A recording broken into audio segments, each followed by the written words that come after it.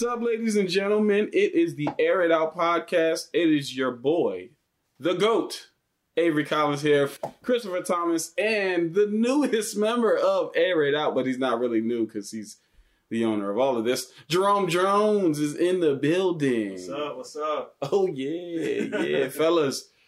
How was your new year? It was great, Got the chance to watch some Week 17 playoff implications.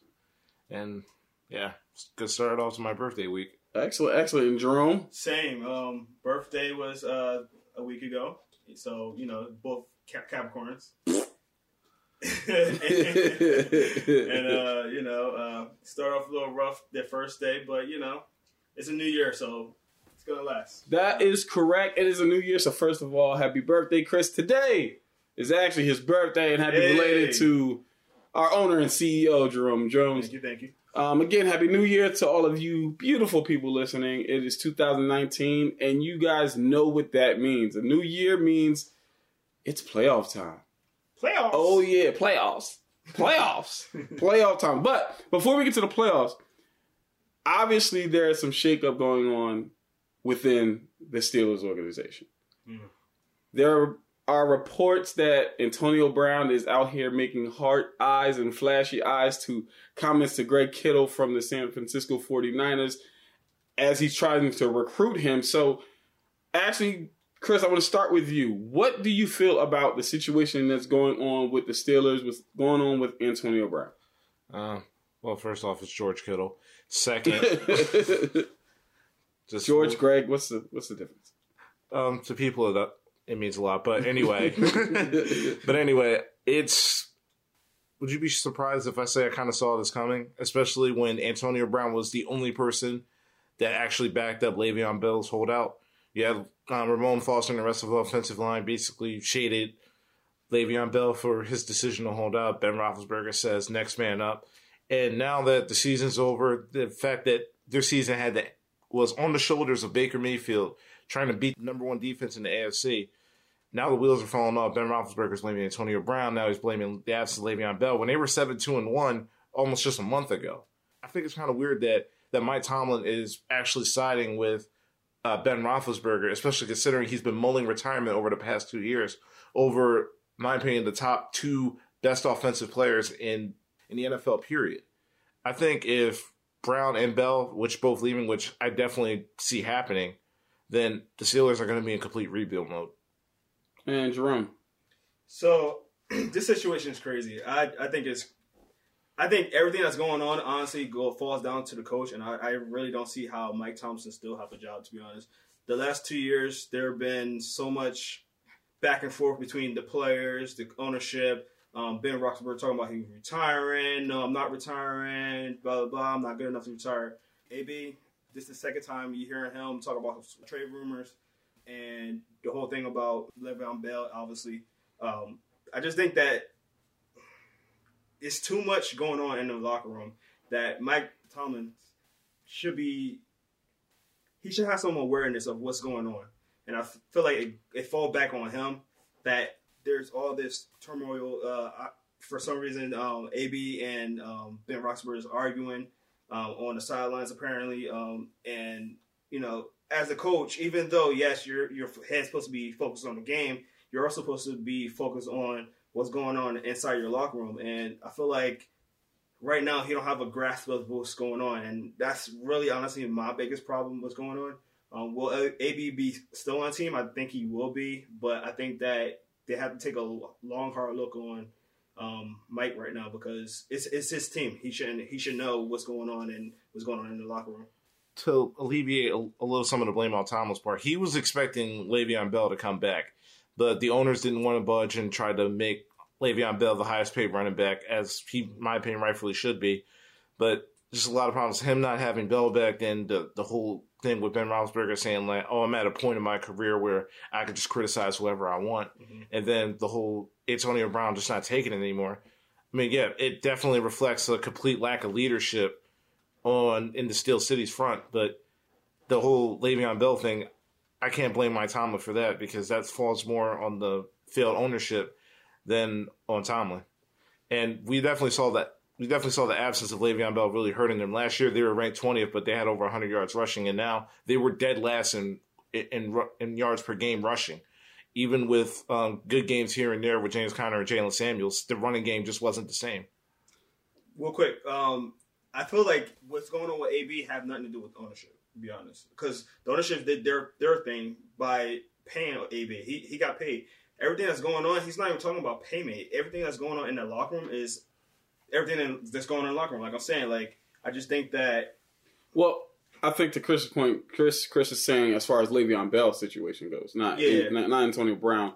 He's saying that the ownership kind of failed Mike Tomlin in that regard, where they didn't want to pay him the money that obviously we all agree that he rightfully deserves, being one of the top backs in the league. It's funny. It's interesting to me that all of this is happening when you have all of these stars together. I think one of the things that I've always been kind of leery of, and you kind of see it more so in the NBA than in the NFL, is when you get all these stars meeting up, how are their egos going to match? How are their egos going to mesh? Like, are they going to be able to, work respectfully and people, just not have their pride get ahead of the team and different things like that. And so you got a guy like Antonio Brown who kind of came out of nowhere and then he blew up. And so I think it's a situation where it kind of went to his head. You got a guy in Le'Veon Bell who, since he's been in the league, he's been great. It's not like the guy he's not a showboater. He's just a hard-nosed football player. He's got somebody, a two-time Super Bowl winning quarterback in Ben Roethlisberger. You even got Juju Smith-Schuster who's coming into his own right. So it's a lot of big egos on that team. I'm curious to see exactly how it's going to unfold, Jerome. And to your point, and I totally agree with you with, everybody meshing with the egos. But normally you don't see that with a team that all the players been drafted. These are all drafted players. Like, these are players that, grown together for a while. Like, it's not like a whole bunch of free agents coming together and they try to piece things together. Yeah. These are drafted players. So, like, I don't know. I put it on the coaching staff. That's just and I which is where I see both sides of it. So I see the side of ownership not doing their part. I also see the side of the coaching not doing their part. But then there's the third aspect in the players. We got to be grown men at some point, right? So I think definitely the coaches should have a hold on their locker room. One of the things that I did like about Todd Bowles, Dan Quinn, Pete Carroll, these coaches, they have a hold on their locker room in the sense where no matter what is going on off the field or whatever, inside, they are still tight-knit, even with the whole situation that was going on with the Legion of Boom and the at the end of the day, the locker room was still tight. They never turned on each other. And so I think that was I think that definitely falls back on the coaching. With that being said, I can expect, to your point, Jerome, there to be some turnover within that organization, whether it be Mike Tomlin, whether Antonio Brown moves, whether, obviously we all foresee that Le'Veon Bell is moving around. So with that being said, there's a lot of teams right now in the NFL who are currently looking for head coaches, assistant coaches, and even coordinators at this point. So my question to you, and I'll start with you, Jerome, who do you feel, as far as a head coach or even an assistant coach, who do you feel is that guy that is probably going to get the first shot at being a head coach? Who's the marquee guy on the market right now? I would say Mike McCarthy.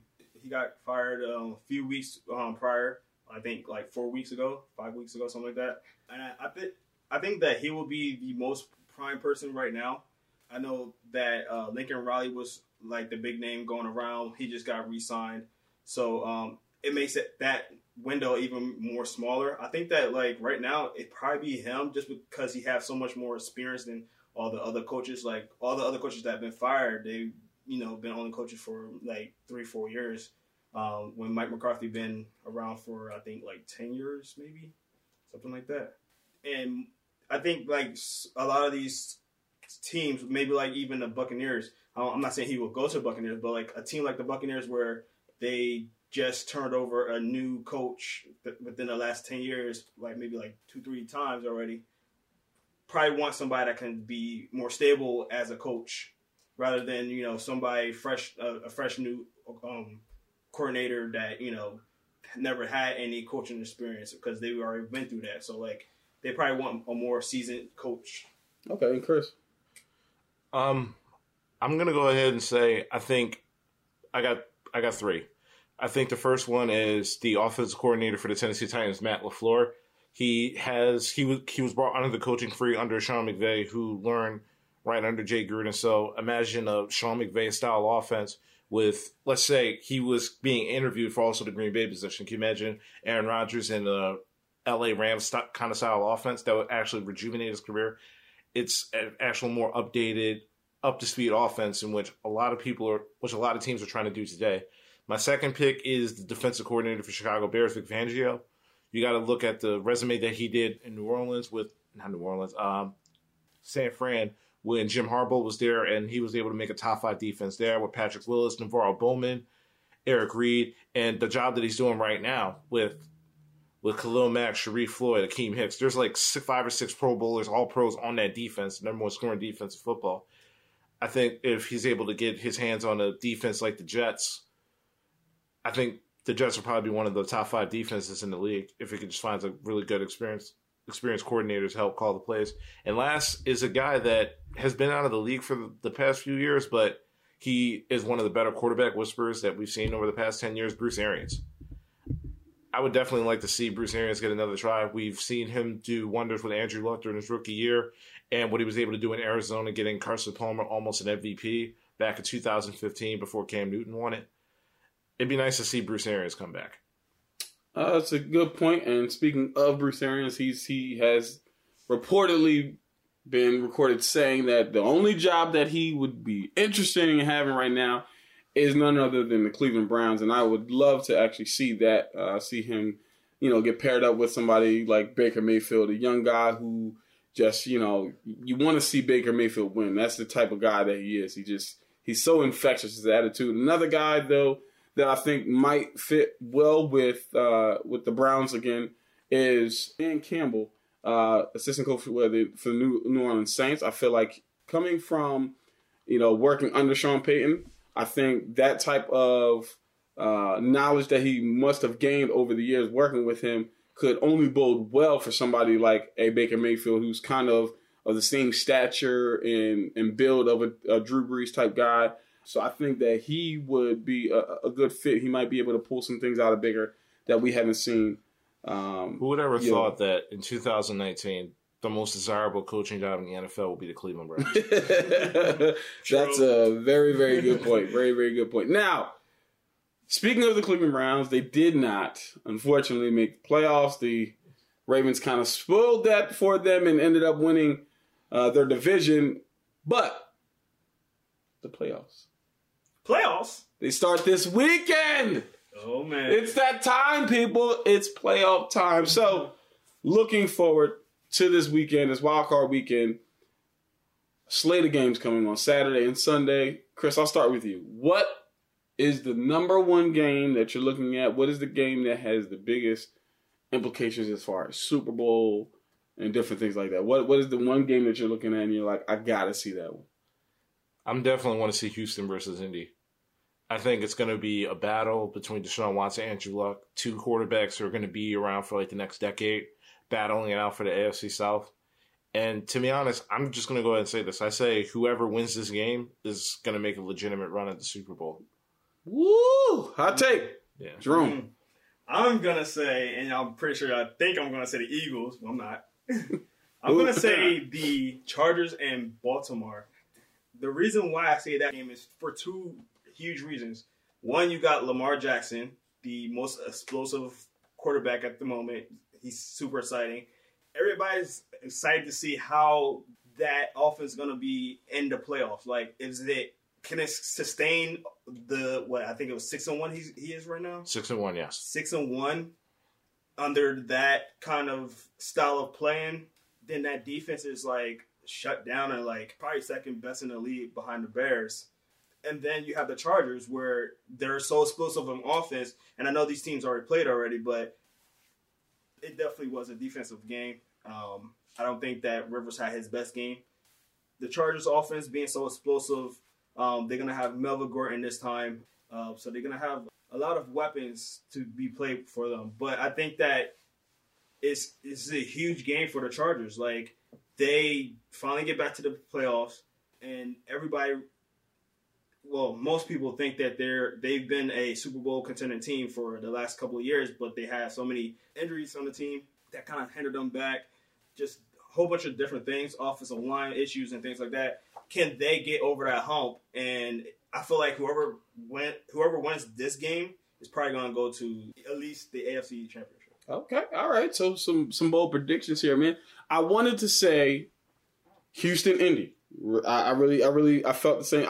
Personally, I feel like that is the game of the weekend. Like, I think that is the one that if you were to watch that game, you're like, oh man, this game is amazing. And I agree with you, Chris, that whoever wins this game could possibly make a strong push in the playoffs.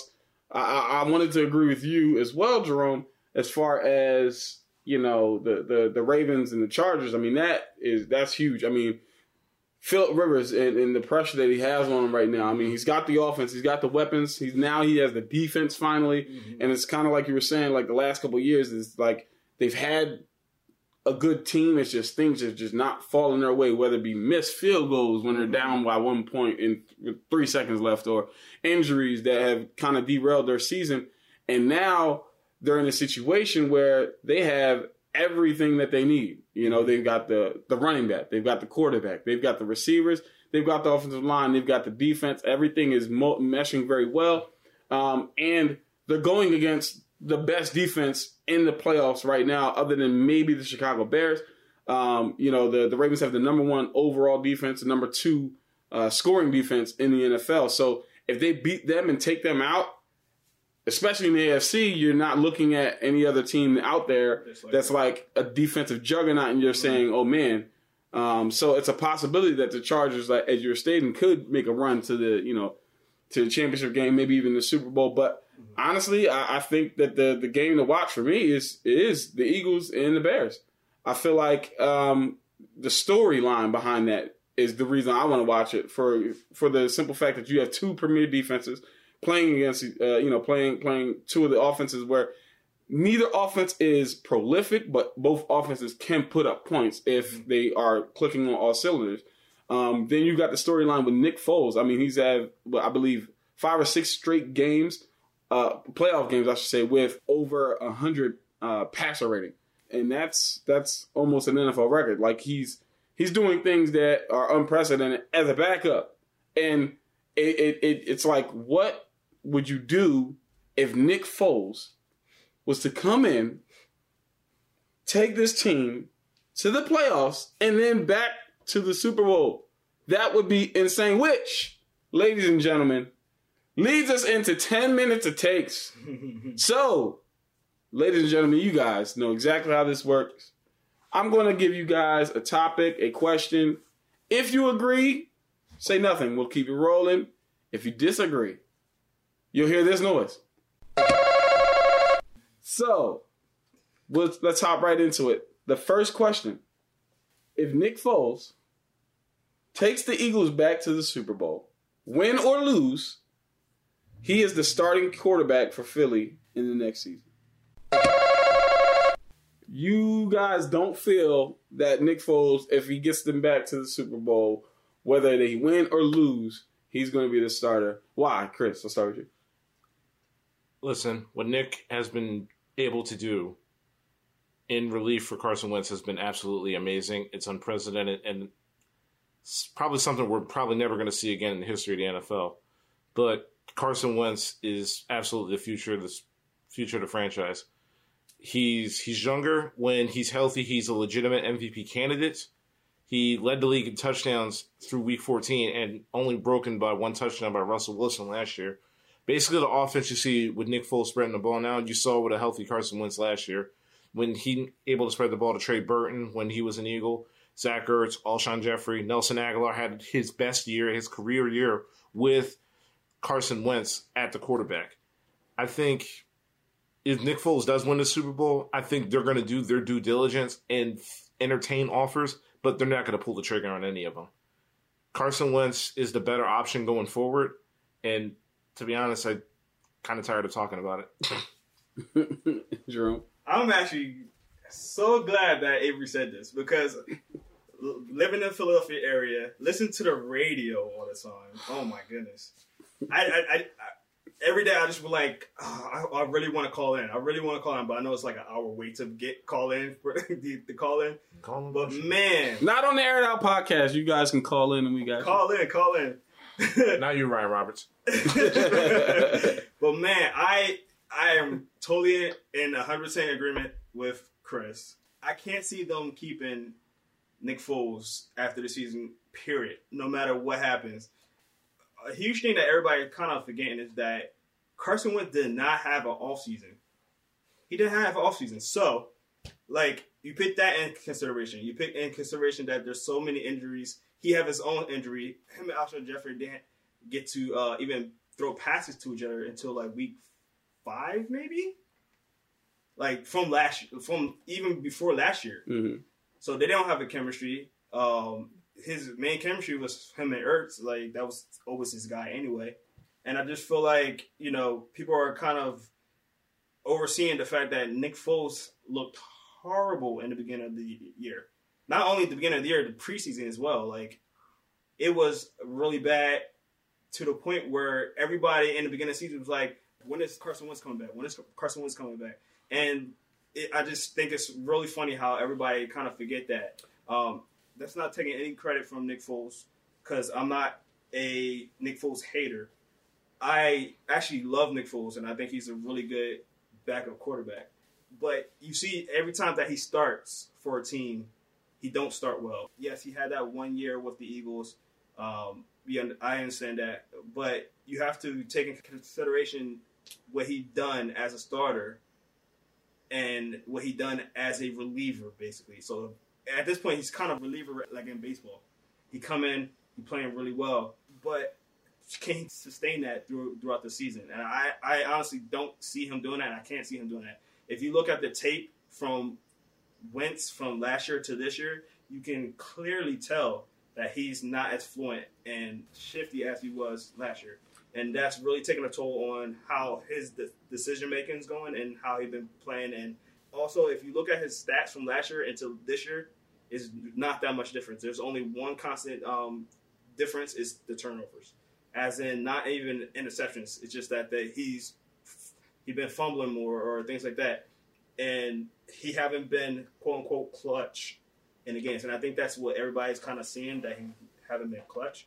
But, like, if you look at his numbers are similar to last year. And he haven't been winning the close games. Like, every game that we lost this year, it wasn't like we got blown out except for the one, obviously, the Saints. But other than that, it's been all close games. So I don't understand how people can just write him off already. Okay. So. And you said something about Nick Foles not starting the year well. I think most people would attribute that to the coaching and Peterson trying to do a little too much with them. As you've seen over the last two games now, they've gotten back to what was Nick Foles' bread and butter last year, which led them to the Super Bowl, which is, those RPOs and just allowing Nick Foles to spread the ball around a little bit more. Chris? I will say at the beginning of the season, Foles came into the season as well, battling his own injuries as well. He didn't have Jason Peters or Alshon Jeffrey to start the first 2 games as well. But if Nick Foles does win the Super Bowl, he has that right to go into free agency and go to a team that's actually going to commit to him being a starter or a bridge quarterback or whatever label you really want to put that on. When he has been named the starter and they commit themselves to him being the starter, his numbers are good. The 27-2 touchdown to interception ratio they had with Chip Kelly. The following year, his numbers were down, but they were still winning. They were 6-2.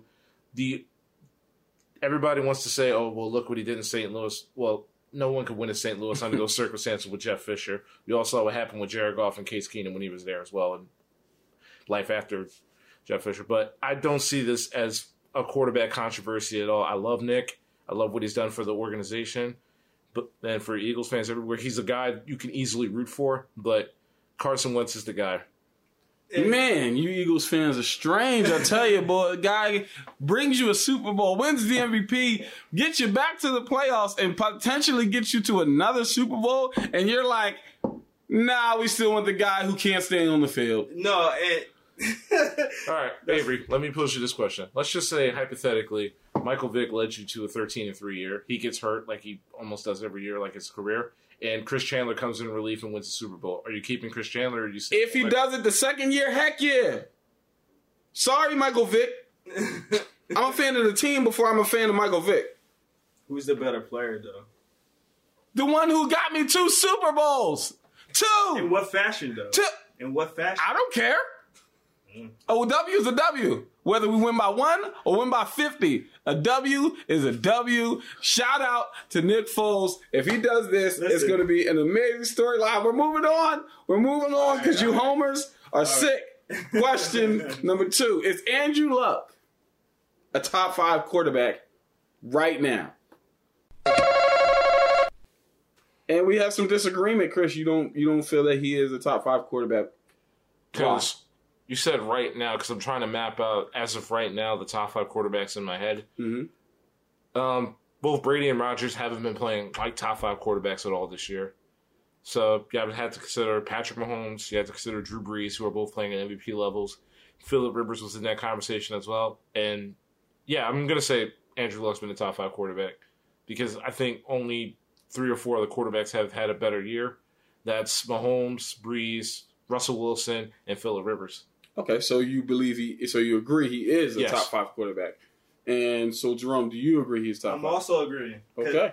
Like you said, the keyword right now, and Andrew Luck right now can still get MVP consideration. Obviously, it's most likely going to be Patrick Mahomes, but he definitely is a candidate, and he's doing it with a lot less. Like, look at his weapons. He don't have those big name weapons. He got, T.Y. Hilton and the who's been injured. Who's been injured, and Eric Ebron. Like, who can't hold the ball. So who else do he really have?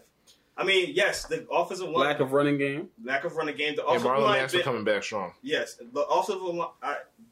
Granted, the offensive line been a lot better than previous years. But even in previous years, when he didn't have all those weapons that he do now, and he didn't have the offensive line, he's been playing really well. I think people forget. I think it's a what have you done for me lately type of situation. That's how the NFL is. I think people have such a short-term memory, though, that they forget the greatness that Andrew Luck brought to the organization in his first couple of years. I mean, 2 straight AFC Championship games. And without then defense. With no defense, with no, again, still no running game. And again, still no real huge weapons. I believe he had Reggie Wayne at the tail end of his career. T.Y. was kind of coming into his own, but no real extreme weapons. And he did things that in the AFC where people were like, it should be the Steelers, Patriots, maybe even Ravens, where they should be the top echelon guys. And he brought that team to 2 straight AFC Championship games. So we're going to stick with the Indianapolis Colts. And we're going to talk about a guy who we talked about earlier. Le'Veon Bell is a Colt next season. I would give you a little more time. I'm agree. I will agree. Okay. I'll agree. So there's agreement here that Le'Veon Bell is a Colt. There it is. The disagreement. I don't think Le'Veon Bell's going to be a Colt. I think he's going to be a New York Jet because Sam Darnold's definitely going to. The easiest thing to alleviate pressure from a young quarterback is a strong running game. And when you look at Le'Veon Bell and what he's able to do in terms of how much responsibility he's able to put on him and still able to produce, it's a perfect fit for him being a New York Jet, depending on what their coach is. If anything, I'm going to make a bold prediction. I'm going to say if Antonio Brown does leave Pittsburgh, the Colts are going to be the one to trade for him. Okay. All right. That's a really bold prediction. So I'm actually gonna think that Le'Veon Bell will be on the Colts. I think it might make a little more sense to go to the Jets. They have a better defense, quarterback to Chris's point, so they'll run the ball more. He's got the cap space to pay him what he wants to get paid. Though the division that they play in is the question, and the reason why I think he ends up going to the Colts. The Colts play in a quote unquote weaker division. Mm-hmm. And I believe that, he would love to play with Andrew Luck, because Andrew Luck is somebody who he will take the check down, and Le'Veon has proven himself as a receiver in this league. Mm-hmm. He can run the football, and that kind of solidifies to me them as a legit contender every year with a strong running game, what we consider top 5 quarterback right now. They can kind of focus more so on the defensive side of the ball, which is probably their weakest area right now. Give Darius Leonard some help.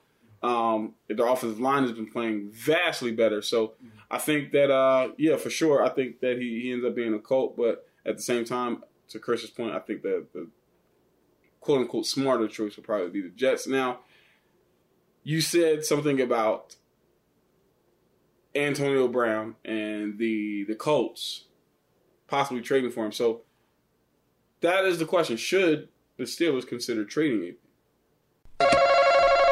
Disagree. You disagree? Mm-hmm. All right. So why do you disagree?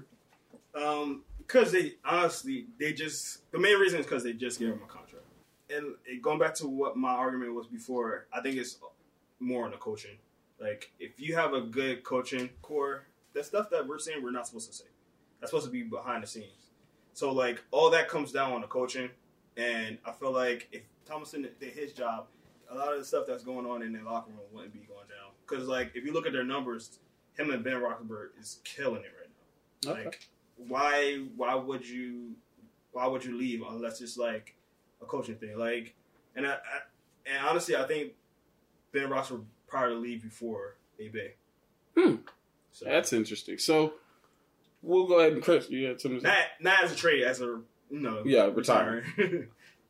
I think Pittsburgh trading Antonio Brown would not be smart at all, especially when you have Ben Roethlisberger mulling retirement over the past few years. Right. That being said, after seeing the whole AB thinking like he's seen the whole Le'Veon Bell situation go down. He saw the way how his own teammates raided his locker and like basically just took his stuff. It's kind of a toxic environment that no player would just invest themselves long term in being. So it would be smart for Pittsburgh's sake to trade him, or you're just going to have another Le'Veon Bell situation where it's just going to be too late for you to get any sort of compensation for him, legitimate compensation for him, and then he just walks away and controls his own destiny of being a free agent. Not necessarily. We also forget that he did just sign a contract, and he's not 25. Yeah. Antonio Brown is 30 plus, so he's technically, quote unquote, on the last leg of his career. So I really wouldn't say that. Wide receivers have a lot more longevity than running backs do. And I could definitely see Antonio Brown feeling disrespected and slighted towards Roethlisberger that he'd probably pull Le'Veon Bell and probably hold out. If you're talking about that, essentially, then I can understand. But if you're talking, you ended with free agency, and I'm like, by the time he becomes a free agent, I don't know how effective Antonio Brown will be as far as elite and and like I think that's the part that you're trying to say is that AB really don't have no leverage. He really don't. Essentially, right? Yeah. So, like, if anything, they'll ride Juju Smith-Schuster until he comes and play. Exactly. Like, and they've been doing that anyway. Juju's coming up into his own. Their tight end, I'm slipping his name Jesse right now. James, Vance McDonald. Yeah, Vance McDonald has been playing extremely well. I mean, to me, he's like, if we're talking about complete tight ends, he's one of the most complete tight ends in the NFL. You got James Conner, and then who's the other? Jalen Samuels. So I think they have enough to where the rebuild won't be extremely catastrophic. But at the same time, to your point, Chris, I think you still want that veteran receiver. Yeah. You still want that guy who does threaten defenses because right now he's still a top 3 receiver in the league right now. So, Not what Julio did. But so we're going to stay in the same division. We're going to go down the road a little bit, though, to Baltimore. And we'll end out with this. The Ravens will make the Super Bowl. Both in disagreement. Jerome, I'll start with you. All right. So, like I said earlier, they have to beat the Chargers. And this is going to be a Chargers team that's going to be a lot more motivated to win this game. And, you know, like I said, they've been in a drought and they have like a really talented team. If they do beat the Chargers, I can see them go to the championship. I don't see them going really to the Super Bowl or winning it just because their offensive style, the offensive style, I really don't trust it. I'm amused to see how far they can go with it because it is such a unique style because Lamar Jackson is so fast and he is starting to throw a little bit more now. So that passing, it's like the opposite of like regular like quarterbacks like Andrew Luck, Russell Wilson, where you know they're gonna pass, but then they have the threat of running. His like he got the threat of running, but he could pass. So it's a unique situation. They do have a really good defense, but any given Sunday, it's and the teams that are in are really explosive offensive. So I don't think the defense is gonna be able to withstand all the teams during the playoffs. Okay, Chris. Harbaugh should be really thanking Lamar Jackson for saving his job in Baltimore. I don't see. I'm kind of to Jerome's point. I don't see how their offensive play style is going to be sustainable to win playoff games. I think they have enough defense, and that home field advantage is going to come to a major factor against LA. But having to go on the road to either go to Arrowhead or Gillette Stadium, that's a tall mountain to climb. They're predicated on time possession. If you play 8 in the box and you force Lamar Jackson to try to beat you with an arm, that's a bet that teams like Belichick, Andy Reid, even Anthony Lynn are going to take 10 times out of 10. Until Lamar Jackson becomes a better passer, better pocket awareness, and his mechanics get better, I can't see them being a legitimate Super Bowl threat yet. So with that being said, I agree that I don't think they're going to get there. However, I don't agree with your assessment of the style of offense. I think that is actually what is great for playoffs. Run the football, control the clock. Get those teams who are explosive off the field. Don't let teams like a Patrick Mahomes and a Phillip Rivers have the ball for too long. And then play extremely solid defense when they do get the ball. Don't allow them to get into a specific rhythm or anything like that. So I think that they do have the tools, and the style of play is actually, what I would like to see in the playoffs. And I hope that they make a run, and we'll see what happens. But it's the Air It Out Podcast, and it's time for the playoffs. Hey guys, guess what? We have a blog. It's coming. It's coming soon. So don't forget to check it out. You can check it out at www.insidethehashes.com. Don't forget to follow us on Instagram at Inside the Hashes, on Twitter at Inside Hashes, and go on Facebook. Chat it up with us. Inside the Hashes Football Talk. For Avery Collins, Christopher Thomas, and Jerome Jones, it's Inside the Hashes. Over and out.